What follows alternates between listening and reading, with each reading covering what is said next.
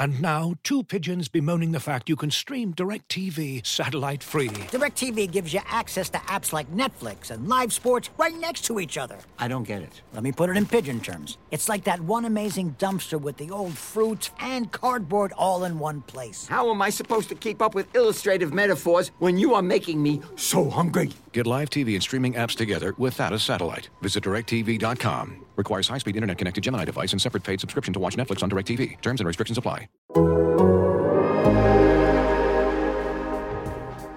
man. Tear it out, dude.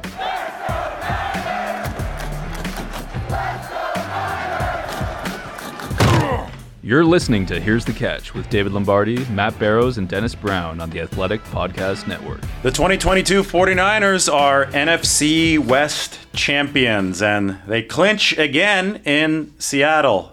And I think at this point you could call it a former House of Horrors, because now the 49ers have clinched there twice in the past 4 seasons, right? 2019 they did it, 2020 and 2021 the 49ers did not win the West, but here in 2022 they have. And they are turning Seattle into a friendly place.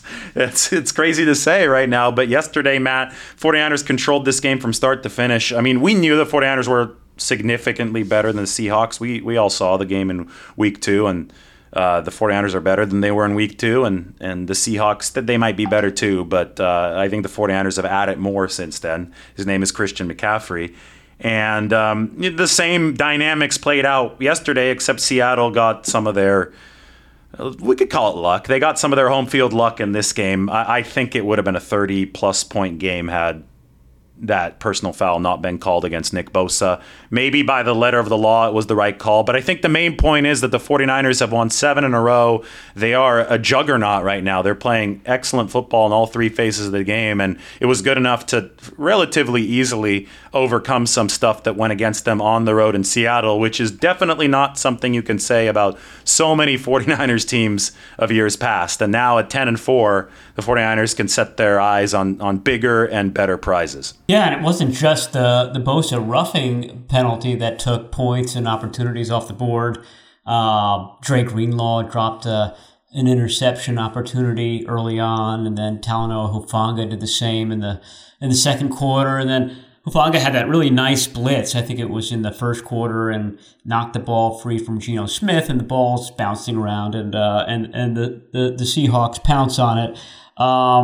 So, I mean, I think the bottom line there is that they're creating all sorts of opportunities. They didn't seize on all of them, but in the end, it was still a fairly comfortable win. And you're right. I mean, the imagery. I mean, 10 years ago, it used to be that the Seahawks, especially the Seahawks defensive backs, would just beat up on the 49ers.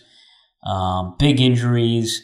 Mario Manningham got injured. Sherman used to just really get up for the Michael Crabtree encounters, and he's got a really good reason why he used to get so animated for those. And I remember Cam Chancellor one year, you probably remember it, David, just absolutely blasted Vernon Davis into Kingdom Come. In this game, it was the 49ers who were sort of beating up, roughing up the Seahawks, and the DK Metcalf battles, I think, were paramount in that, and Charvarius Ward, I think, absolutely won that battle, and some of the other guys did well against him also. So, I think the demons have been mostly exercised. I think the 49ers are the ones that are the aggressors now, and I thought that was really encapsulated with Dre Greenlaw, a guy who sometimes goes a little bit beyond the line, and he pays the price. This time he towed the line, and he played really well, great energy, and he even kind of goaded DK Metcalf into a big 15-yard taunting penalty early in this game. So really hats off to that group. Those linebackers set the tone. Tone setting is the way to put it, Matt. I talked to Trent Williams after the game in the locker room. And, when the 49ers started this run, you go back to the Kansas City game, obviously, on October 23rd. Got their behinds kicked by the Chiefs, and they were 3-4 at the time. They've won 7 straight games since then. And the first win in that stretch was against the Rams. And I still remember going into the locker room at SoFi Stadium after and, talking with Trent Williams about how the 49ers turned it around. And he was just like, complimentary football. Like, it's almost like a religion to the 49ers in their locker room. They just talk about complimentary football all day long. And I mean, you could see why when you see the final result of it, right? When all three phases are humming, they can do stuff like what they've done over the past 7 weeks, and that's go on this NFL long tear, right, over these past 7 weeks. 7-0, the efficiency ratings are far and above number 2 in the NFL. But I followed up with Trent Williams on that yesterday in the locker room. He had his T-shirt on, the NFC West celebratory championship T-shirt, conquered the West, it said. And, I said, hey, 7 weeks ago we talked about complimentary football, and the 49ers defense has gone so far and beyond what the actual expectation and demand from it was that Trent Williams said it's actually hard to play complimentary football because the defense overachieves so much. It's like the offense doesn't even get a rest anymore because there's so many 3 and outs. Like, talk about an amazing luxury to have if you're the 49ers. They are struggling to play complimentary football, not because there are deficiencies to this team, but because their defense is so good. That's the point that Trent Williams was making, that the defense overachieves so much that the offense, struggles to not pale in comparison. And it's obviously the biggest first world problem you could have, so to speak. It is an embarrassment of riches now for the 49ers on that defensive side between Bosa, Armstead, Greenlaw, Warner. I mean, you have debates in the linebacking crew now, like is Dre Greenlaw one of the best players in football? Let's put it that way, because he's going toe to toe with Warner now, and then you have the secondary with Charvarius Ward and Jimmy Ward playing a lights out nickelback position. To me, it's just phenomenal how much firepower the 49ers have and how thoroughly that defense is setting the tone, that it's stealing the show from a complementary effort that is truly impressive, reaching out to the offensive and special teams levels on top of that. And the historical comparison for something like that is the 85 Bears. The 85 Bears had the number 1 defense, and everybody always thinks that their offense, was just a bunch of chumps. But the 85 Bears had a top 5 offense to go with that number 1 defense. And I think the 49ers, if they can keep this up, are on a reminiscent path of that, and that this defense is far and away the number 1 unit. But it's almost overshadowing awesome contributions from the offense, and we got to talk about Brock Purdy, right? And the special teams yesterday as well. Yeah, and that Week 8 game against the Rams is interesting because that was the other game that Deebo Samuel didn't play in, and I don't think Juwan Jennings played in that game as well. And, the big hand-wringing going into that is, what do they do without Deebo Samuel? He was there everything to them last year. How are they going to cope? Well, they blew the Rams out in that game, and they were fine on offense. I mean, it wasn't a spectacular showing. I think Brock Purdy's injury probably had a lot to do with that. And Christian McCaffrey absolutely kind of stepped up the game, and they leaned heavily on him, but they were throwing the ball to Juwan Jennings on critical third downs. Ray McLeod actually had 3 first downs in this game. 2 of them were called back by penalties. But your point's well taken. Last year, this team was Deebo. he was the heart, the soul, the everything of the entire squad, especially the offense. This year, they can spread it around. I mean, it doesn't have to fall onto one guy. You can even miss Deebo Samuel and Juwan Jennings in a game, and the 49ers are going to be okay. They're not going to be at full strength, but they're going to be fine. So I thought that was very telling that they were able to go into this hostile location with an injured rookie quarterback with the division title on the line without Deebo Samuel, and like I said, still come out with a fairly comfortable win. Yeah, I mean, you look at Ray McLeod as a good illustration of how much deeper the 49ers are than last year. Remember in the playoffs, they had to have Deebo returning kicks and being their featured running back. Well, obviously, they don't need him to do the running back anymore with McCaffrey, and I'll talk about Jordan Mason in a second because he's also very symbolic of this robust roster. But Ray McLeod, obviously he's taken on that returner role, and he does a really good job at it. But he also filled in directly for Deebo Samuel yesterday, and he did so in really positive fashion, right? There was that 3rd and long, caught the short screen pass, didn't really have much of a benefit of a block, but just outraced Seattle due to the spacing that the 49ers set up to the pylon that picked up a big first down. I mean, the 49ers didn't have that luxury last year. This year, they're just like oozing with these skill position weapons to where Ray McCloud would be, maybe not a featured piece on most other teams, but definitely much more featured than he is with the 49ers. Ray McCloud is just this quality depth that underscores, especially when you compare to 2021, how far this 49ers roster has come. And that leads me to the closing moment. Jordan Mason, Christian McCaffrey called him Mariano Rivera. There's a little bit of a debate in the 49ers locker room about whether Mason should be nicknamed the closer or the finisher. Mason likes the finisher better than the closer. But to me, it was just like baseball. The last 3 outs are going to be the toughest to peg down, right? And the Seahawks, that funny business started there toward the end. They pull within 8, and Kyle Shanahan walks out to the mound, taps his right arm. Jordan Mason comes in from the bullpen, and he's throwing gas. And the Seahawks aren't ready for gas. And Trent Williams is laughing about it. He said, yeah, Seahawks, they started taking some creative angles because they didn't want to. They'd seen the tape. They were tired. They didn't want to take a 224-pound bruise in that cold weather at the end of the game. And that's an electric way to finish a game. And remember last year, the 49ers were so depleted in the running back room. They just had to desperately, essentially, just plug Deebo Samuel in there to get the production they needed. This year, they have the luxury of bringing in fresh 224-pound legs to close a game baseball style. You don't see that very often with a 46 or 48-man roster in the NFL. You don't see that ability, but that's what they did yesterday.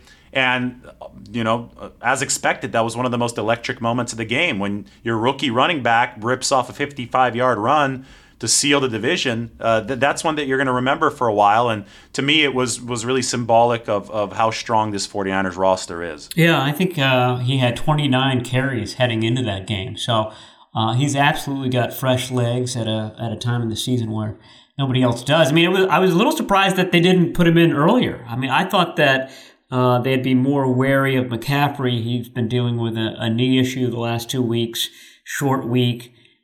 This, that, and the other. McCaffrey looked fantastic.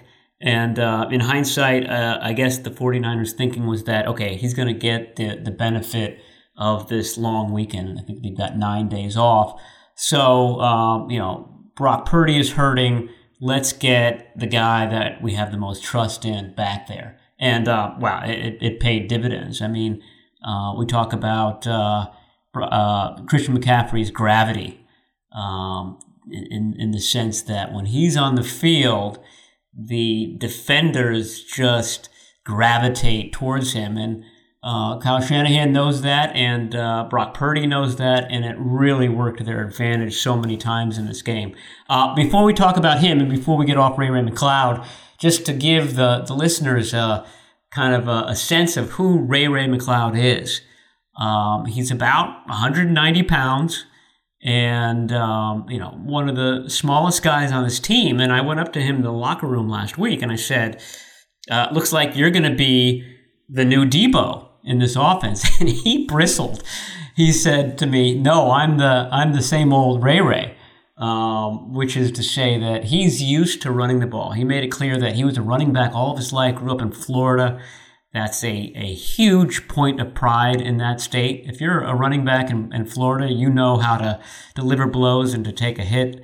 And I think he's actually got a rivalry going with Deebo Samuel. Their lockers are next to each other, a friendly rivalry, sort of the way that brothers are rivals. One guy played at Clemson, that's McCloud. The other guy played at South Carolina. Oh, yeah, they definitely do. Give me that.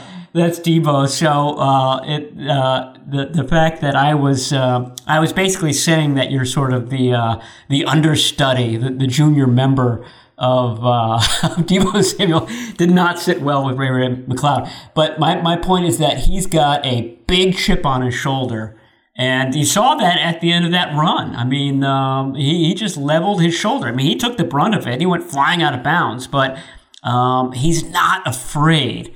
And I think that's what Kyle Shanahan just loves about him. He loves that about him as a returner, and loves it when he's got the ball in his hand. So I think we're going to continue to see that. Ray McCloud taking a lot of Debo-like snaps out of the slot, rotating out of the backfield, in the backfield, taking carries. He's essentially Debo Samuel. He's just about 35 to 40 pounds lighter than Debo is. The way that he took on contact at the end of that play that I'm talking about, the catch and run, that really showed me something. I thought that was, he saw the first down marker, obviously had the speed to get there, had the wherewithal to take the right angle, but then his willingness to lower his shoulder and not do any funny business, he just wanted to get that first down. To me, that really, really stood out. And, we talk about physicality in this game. Here's a number that really encapsulates how physically superior the 49ers were to the Seahawks. 49ers generated 27 pressures. Seattle generated 4. And that's a product of a lot of things. It's not just pass rush and blocking. It's also run blocking, right? Because the 49ers are able to shield an injured quarterback in Brock Purdy with a really good run game. Purdy played really well, too, at the junctures he needed to throw, but he stayed out of the and long situations where pass rush can tee off. But when you have 27 pressures and the other team has 4, that's just really indicative of a cohesive effort, which is centered and tethered around a whipping at the line of scrimmage. And so we talk about physicality. 49ers skill guys displayed that. Juwan Jennings made some huge catches. But Matt, 49ers really, really executed up front on both sides in a way that has me believing they're ready for some real January football. Yeah, and part of that was due to a little bit of bad luck for the Seahawks. They didn't have Al Woods in this game, and then they lost another interior defensive lineman to an ACL early on. And, that led to a lot of between the tackles running from the 49ers, and they were good at it. Aaron Banks, I thought, had a fantastic game. Jake Brendel had a fantastic game. The duo of Spencer Burford and Daniel Brunskill looked good as well. So, a lot of McCaffrey's yards were sort of right up the gut stuff. And certainly that big run by Jordan Mason was just brilliant blocking, starting with Banks and Brendel in the middle, and Trent Williams had a great block. Charlie Warner was in on that play, got a great block, and then it was up to Mason to beat the safety. And that's what Mason does. DBs, you need more than one to bring him down. And his yards after initial contact, I don't know what the update is right now. You might have it at your fingertips, David, but it was really, really high going into this game. And after that run, he gained 45 yards after he beat that safety. It's probably even higher. So good on him. I hope he gets more carries in the future. But you're right. The depth is extraordinary compared to last year. They had one guy in uniform, Ty Davis-Price, who didn't get on the field, and they had another in reserve in Tevin Coleman. So they're in a good spot at that position heading into these final games. They're thin at some other ones. Cornerback was thin. Ambry Thomas aggravated an ankle injury during the game, and he didn't play. That meant that Janoris Jenkins had to come in, and he looked like a guy who hadn't played all season, frankly. And so you got a little bit of vibes from the 2021 season when the 49ers were really kind of scraping the bottom of the barrel at cornerback. So we'll have to monitor that. But I thought that they handled the depth issues at defensive tackle really well. Eric Armstead and Nick Bosa are head and shoulders above everybody else on that line, but it's been enough. Everybody else is just good enough to make that line special. But Armstead, if he's not at 100% now, he's really close. And he was doing Armstead things, which is basically caving in his side of the line whenever he's got a one-on-one opportunity. And that's I think that goes a long way in explaining that lopsided ratio and quarterback pressures between the two teams on Thursday. Another day is here, and you're ready for it. What to wear? Check. Breakfast, lunch, and dinner? Check. Planning for what's next and how to save for it? That's where Bank of America can help. For your financial to-dos, Bank of America has experts ready to help get you closer to your goals. Get started at one of our local financial centers or 24/7 in our mobile banking app. Find a location near you at bankofamerica.com/talktous. What would you like the power to do? Mobile banking requires downloading the app and is only available for select devices. Message and data rates may apply. Bank of America NA, member FDIC. When you need mealtime inspiration, it's worth shopping Kroger, where you'll find over 30,000 mouth-watering choices that excite your inner foodie. And no matter what tasty choice you make, you'll enjoy our everyday low prices, plus extra ways to save, like digital coupons worth over $600 each week. You can also save up to $1 off per gallon at the pump with fuel points. More savings and more inspiring flavors make shopping Kroger worth it every time. Kroger, fresh for everyone. Fuel restrictions apply. With threats to our nation waiting around every corner, adaptability is more important than ever. When conditions change without notice, quick strategic thinking is crucial. And with obstacles consistently impending, determination is essential in overcoming them. It's this willingness, decisiveness, and resilience that sets Marines apart. With our fighting spirit, we don't just fight battles, we win them. Marines are the constant our nation counts on to fight the unknown. And through adaptable problem solving, we do just that. Learn more at Marines.com. Yeah, Armstead, hands down, is one of the best players in football. And he's never going to get that respect because he doesn't get the sacks himself. But I would love to do a study, and I'm sure Chris Kasarik keeps track of it. How many sacks does Armstead generate for guys around him? And last year, I'm sure it was more than 10. 10 more sacks because of Eric Armstead, just because it's a complicated equation, right? He's so good against the run, and he uses that same strength to be that snowplow pass rushing as well. So everything, that Eric Armstead does helps the guys around him. And, I mean, Nick Bosa will come up and tell you he's one of the best players in football, and Nick Bosa is probably somebody whose opinion we should trust on this matter, right? Because Nick Bosa, he lives and breathes pass rushing. He lives and breathes football. He knows what he's talking about. I think Armstead, he'll probably be underrated forever just because his contributions are not going to pop off of a box score. But boy, they pop off of the game tape, and they pop off of even just watching on TV. If you're watching from the standard broadcast angle, if you're just paying attention to that line of scrimmage, it's just different when he's out there, right? So the 49ers have two absolutely premier players at both levels of the front seven. They have Bosa and Armstead along the defensive line. I think those are two elite premier players defensively. Greenlaw is now in that category on the second level at linebacker. Obviously, Fred Warner is as well. And, I think you can make the argument, Matt, that they've got two of those guys in the secondary. Talanoa Hufanga is still a rising stock at the safety position. So maybe you wouldn't put him in the very elite yet, but he's obviously really good and he's emerging. But the Ward squared, Charvarius Ward and Jimmy Ward.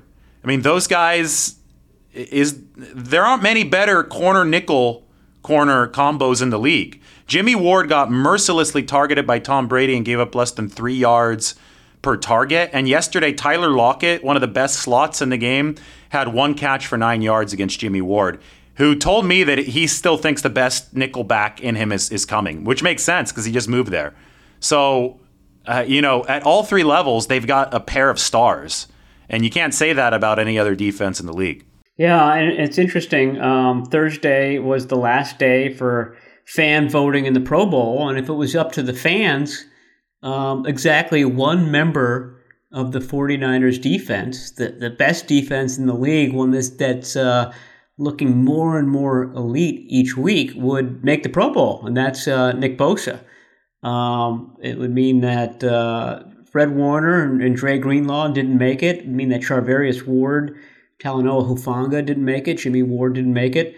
And obviously the coaches and the players also vote, and each of those groups counts 1/3 towards the final. And I can only hope that they recognize the crime that it would be that this top-rated defense, been top-rated for most of the season, only has one member making the Pro Bowl festivities. I think that would be criminal if that happened. So I wanted to ask you, David, about the Bosa roughing the passer call, which wiped out a pick six by Diamador Lenore. Bosa was very easygoing about it after the game, saying he thought it was a good call and it was on him to sort of roll off the quarterback, and he'd been practicing that and this, that, and the other. But I just didn't see a choice for him on that play. It seemed like there was enough traffic in there as he's hitting Geno Smith as Smith is getting rid of the ball. And I just didn't think that there was any sort of room for him to sort of glance off, that he was sort of funneled into that space just by the crowdedness of that pocket. I can't stand that call, no matter which teams are playing. It just kind of flies in the face of football in my mind. But what did you see from the press box, and did any other defensive players comment on that after the game? Well, my take on it is it just is really hard to be a defensive player, especially a pass rusher in the modern game. And maybe we could zoom that out and say defensive player, because cornerbacks too these days, that almost everything is pass interference. The game is just officiated egregiously in favor of the offense. So obviously in the moment yesterday, 49ers fans were up in arms. They thought it was some kind of anti-49ers conspiracy. Officials just trying to keep the game close, but that was one of the byproducts. I think the officials did keep the game close, but I didn't think they were trying to do that. I think they were just trying to officiate in the favor of the offense, which is something that the NFL has very obviously been trying to do. So you do run into a lot of situations where, Matt, you just mentioned that I didn't think that Nick Bosa could do anything any differently, and that's true. He couldn't have done anything differently. And that's why it's so hard to be a defensive player these days, because you're going to get flagged 15-yard penalties for playing the position by the book. You can't do anything differently. It's unrealistic to expect Nick Bosa to control his fall or whatever in any different manner than he did in that game. And that's just part of the position these days, and it's really tough. And I think that Nick Bosa might have the right attitude, actually, to, he's probably calibrated his brain for it at this point. Might have been a little bit more upset earlier in his career, but if you just accept that that's part of, it's an occupational hazard of pass rushing these days, that there are going to be some flags, and you just don't, let them throw you off too much and keep on coming back with more. That's probably the best way to handle it, because I'll tell you what, nobody really said it on the record, but I talked to a lot of guys off the record. I even talked to somebody who said that they were joking around a little bit with one of the officials who came over saying, hey, you're just trying to keep this game close, weren't you? The official, of course, was like, nah. It was, by the letter of the law, it was a foul. But 49ers thought the same thing that people at home are thinking about that call. And to that, all I have to say is that that's just the way the game is officiated. I don't agree with it. You don't agree with it. But it did keep this game close, right? And the NFL favors the offense, and maybe the 49ers will benefit from a call like that. They did, right? They did against the Tampa Bay Buccaneers. It was not the same kind of call, but it was a roughing call in the first play of the game that got them going. So you get some, you win some, you lose some. 49ers lost that call yesterday, but they won the game. I have a Twitter follower named Tom Fresso who has a good line. He says, Bosa should have said, I'm trying harder to fight gravity. Fight the Christian McCaffrey gravitational pull. There you go. Yeah, gravity was a big theme in this game, but it was otherwise, or I shouldn't say otherwise, it was a fantastic game from Nick Bosa. It usually is. He did his usual, I track his left side, right side snaps, and in this game, he bounced between left and right a lot more frequently. Usually he kind of starts on one side, then he feels more comfortable on one versus the other, and then spends most of the game there. He moved around a lot more in this game, and I thought that he was more effective from the right side that had him going against Cross, the left tackle. That's when he got that roughing call. He got the sack going from the right. He got a tip pass on Geno Smith when he was rushing from the right side. So that's where he seemed to be most comfortable on Thursday. Some games it's from the left. So I think that's really kind of something that he's gotten good at in the last 2 years, is switching things up. So really offenses don't know what's coming from a game plan perspective. I still think that Samson Ebukam is dealing with something. It seems like he's been kind of fighting this injury or that injury for most of the season. So you're not really getting that steady edge presence from the other side of the line that would be ideal. If he can somehow heal up over these last few weeks, maybe this 9-day layoff will benefit that. Then I think you could kick this defense into even slightly higher gear as they head into the playoffs. Yeah, and speaking of that, the 49ers they clinched before anybody else in the NFL. Nobody else has clinched their division. So they've clinched first. They have 3 weeks now to try to improve their seeding. They're going to need some help from players, from teams playing against the Vikings, because Minnesota's still 1 game up on the 49ers. But to me, the 49ers need to be just full throttle ahead in the rest of the regular season, because the seeding is extremely important, in my opinion. They are, I think, at worst now the number 3 seed, right? But if they can get to the number 2, the way that the playoffs are set up now, only the number 1 gets the bye, but number 2 gets a second home game if you win your first home game. And we look at this team, rookie QB, overpowering defense. You want to stay at home because the defense will get the benefit of crowd noise. The rookie won't have to deal with it. And we'll talk about Brock Purdy in a second, right? But I don't think that he had any trouble with the crowd noise in Seattle. But I think that any team in its right mind would play hard to try to stay at home. But this 49ers team especially, it's just really hard for me to see this defense getting beat at home. And plus, then you don't have to think about traveling to Philadelphia until the conference title game. And that leaves Philadelphia a chance to get upset in the divisional playoffs.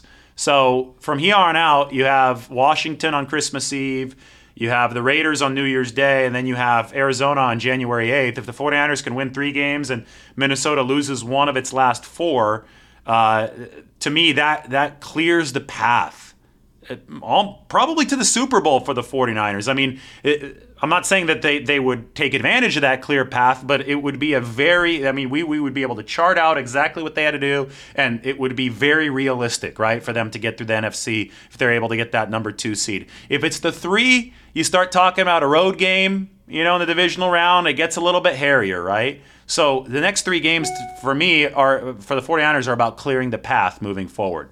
Yeah, and let's see, the Vikings, they've got 2 Saturday games in a row. They play at home versus the Colts coming up. They've got the Giants at home on Christmas Eve. Then they go on the road at Green Bay on New Year's Day, January 1, and then they finish the season on the road where the 49ers began their season in Chicago. So, some of those the Giants and the Packers in particular could give them a nice run. But yeah, I agree with you, and it would be poetic if the 49ers did get a couple of home games, because last year they had to go the hard route, which is 3 straight road games to end the season. They had an extra road game during the season. It was in Cincinnati, not exactly next door. So, this would be a much easier season from a travel perspective. I think the 49ers would agree with you that that's the easier route. I remember, I forget whether it was 11 or 12, but the 49ers won their final game, and then they went into that Candlestick locker room, and they were watching a game on TV in their cramped little locker room, and they needed one team to win in an upset in order to get home field advantage, and that team pulled it through. And the celebration inside that locker room, it was as if they won the Super Bowl. That's how important getting that additional home game or a bye week is for those teams at that point. They see it as a real advantage, and that would be no different this year. Yeah, would be huge for the 49ers. Let's talk Brock Purdy, because this was... The more we learned about this in the postgame, the more remarkable it became. Supposedly, he didn't throw a single pass in between Sunday and Thursday. Threw a couple in the hotel ballroom during walkthrough, but Shanahan said that oblique and rib injury was painful. And as we know from what Jimmy Garoppolo did for this team over several years, one way to really endear yourself to your teammates is to play through injury and play well through injury. And Brock Purdy did that yesterday. He completed his first 11 passes. That really set a tone. He's just really good with his eyes. Remember Adam Peters after the draft said, this guy just knows how to play the position really well. But I mean, Purdy was playing the position really well, and it worked really well in tandem with the McCaffrey-centric game plan, right? That was setting up play fakes. They needed somebody who was manipulating the defense with his eyes. So Purdy won that game with his brain, and then added a little bit of physical toughness, or I guess if we should say a lot of physical toughness based on what Shanahan was saying in the locker room. And, to me, all of these things are remarkable. A rookie is winning a game with his mind, and he's executing what Shanahan wants as far as the mistake-free game centered around the play-action concepts. And B, he's doing so playing through physical pain that is galvanizing the 49ers locker room. And remember, the 49ers just won a division title with their third quarterback of the season, their third starter. If that's not symbolic of this team's waves of depth, I don't know what is. And the fact that Purdy just keeps on answering the challenges week in and week out, it's 3 weeks in a row now that he's done that, has to give the 49ers more and more buoyancy, more and more optimism, hope, more and more confidence as they now shift to focusing on attaining the greatest playoff positioning possible. Yeah, I mean, we talked last week just about the veteran way that Shanahan treated Purdy in that Tampa Bay game, and that was happening in Seattle too. I mean, there was that sequence in the loudest part of that Seattle stadium. The 49ers have the ball on the 1 yard line down there, and I thought for sure, I was certain that the first play of that series was going to be either a Purdy sneak or a little fullback dive to, gaining 20 inches right there would have been a masterpiece on first down. But no, Shanahan called a play call, a pass call, and it would have gained, 6 or 7 yards to Juwan Jennings. And the Seahawks got lucky by batting down that pass or tipping the pass. But it just underscored the trust, the decision-making that Shanahan has in Brock Purdy. And then 2 plays later, I thought this was Purdy's best throw of the game. I mean, the touchdown passes were great, but they were easy throws. I mean, those guys or that guy, George Kittle, was wide open on both of them. In fact, I think Shanahan, I don't know, you were there. He said that to one of the reporters that you could have made that throw. It was so easy. But the one on third down to Juwan Jennings was, a typical Juwan Jennings third down throw. It was a dart in traffic. Again, the loudest part of the stadium, a critical point of the game, and it was on target, and they got a first down. It wasn't a great drive, but they killed some clock, and they got out of the shadow of the end zone, and that's where, that's the Seahawks' domain. That's their bread and butter. That's where they rattle teams and cause turnovers and grab momentum, and Purdy was so calm and collected that he did not let that happen. So I thought that as sort of disjointed as that drive was, and it wasn't all that successful, it really sort of typified who this guy was and why he's so valuable for this team. Yeah. They've got a lot of nails, guys like that, right? I mean, we've already talked about Jennings here. We talked about Ray McLeod picking up that first down a little bit earlier. Talk about the closer, Jordan Mason. I mean, on defense, you could translate it to the defensive side too. Dre Greenlaw, the way that he's forcing takeaways now. I mean, I'm just zooming out, just looking at how this team is playing, and we could reignite the 2019 defense versus the 2022 defense debate now. statistically, I think it's still inconclusive which unit was better, especially since 2019 got off to such a hot start. But I think that's the operative difference, right, Matt? 2019 was leaking oil heading into Seattle at the end of the season, and they had to be really saved by that amazing Dre Greenlaw stop at the goal line. And this 2022 defense is picking up steam, playing its best football in December. They're peaking at the right time. The 49ers as a team appear that they could be peaking at the right time. Again, since that Kansas City loss, they've been the number one team in football when you look at any overall efficiency metrics. So it's a team with a whole lot of grit because they're accomplishing all this despite the fact that they've lost players on their third quarterback. I mean, you can name the adversity that's stricken this team, and there's been a lot of it. So, it's a well-earned break, isn't it? They have a few days off here over the weekend. They got to play on Thursday night. They get to sit back, watch the rest of the league, and then get back to work on Tuesday because it's going to be a Saturday game against Washington. And that stretch run, I mean, it's already begun, but now it is a hard charge to the finish line as they try to set themselves up for some quality January football.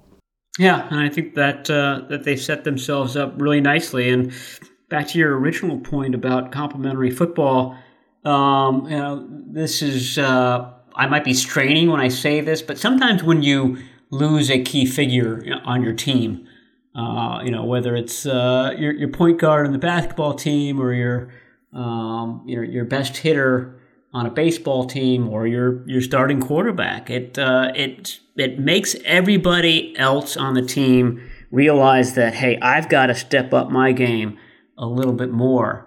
And when you've got a talented roster like the 49ers, I think that the aggregate of that is meaningful.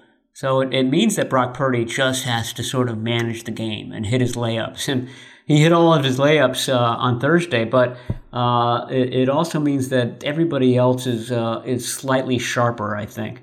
And that can be a fantastic thing, especially when top to bottom you have probably the most talented roster in the NFL. Certainly the NFC. I bet the Bills would say otherwise.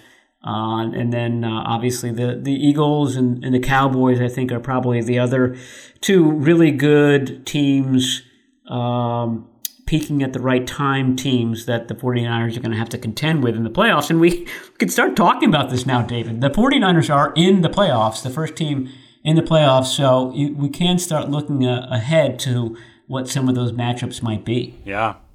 We could start looking at the seedings here over the course of these weeks. I actually haven't done that quite yet, but obviously it is possible with Dallas being second place in the NFC East right now. It is possible that Dallas would come to Levi's Stadium at some point, especially if the 49ers get to number 2, right? We could see. I don't know what seed exactly Dallas would be, but it'd be possible at some point, I would think, over those first 2 games. You could have a real showdown, which is why you want to make sure you get as many of these games at home. It looks like Philadelphia is going to be that number 1 seed. I mean, it would take a collapse from Philadelphia for the 49ers to catch them at this point. But, it gets fun when you could start looking at potential matchups. And right now I'm looking at the team tier chart, which charts the offense and the defensive efficiency. And after yesterday's performance, 49ers since week 8, they're almost in a tier of their own, which would mean that Dallas and Philadelphia, who are playing almost just as well as them over the several of these weeks, 49ers have now kept it so consistently solid that their efficiency is almost in a tier of its own in the NFL, which might remind people of the 1994 49ers. After they got just drubbed by Philadelphia, they went on a tear that put them head and shoulders above the rest of the league. The 49ers, at least over these 7 games, since being beaten down by Kansas City at home, they're starting to do a little bit of that. So we'll see if the 49ers can keep it up moving forward. But, boy, was that a statement win in Seattle. They overcame... they left some meat on the bone, we'll put it that way. And they've been leaving meat on the bone and still on a tear over the past 7 weeks, which I think is the best way to encapsulate it. 49ers are NFC West champions. They're 10-4. They're moving forward into the final 3 games of the regular season with a chance to clear their path to the Super Bowl. That's the next goal for them, to make the playoffs as high of a probability of a bet as possible. So we'll see if they can do that. We're going to take a couple days off here, and then we'll be back next week as the 49ers prepare to take on Washington at Levi Stadium. We'll talk to you all soon. For Matt Barrows, this is David Lombardi. Talk to us next time on Here's the Catch.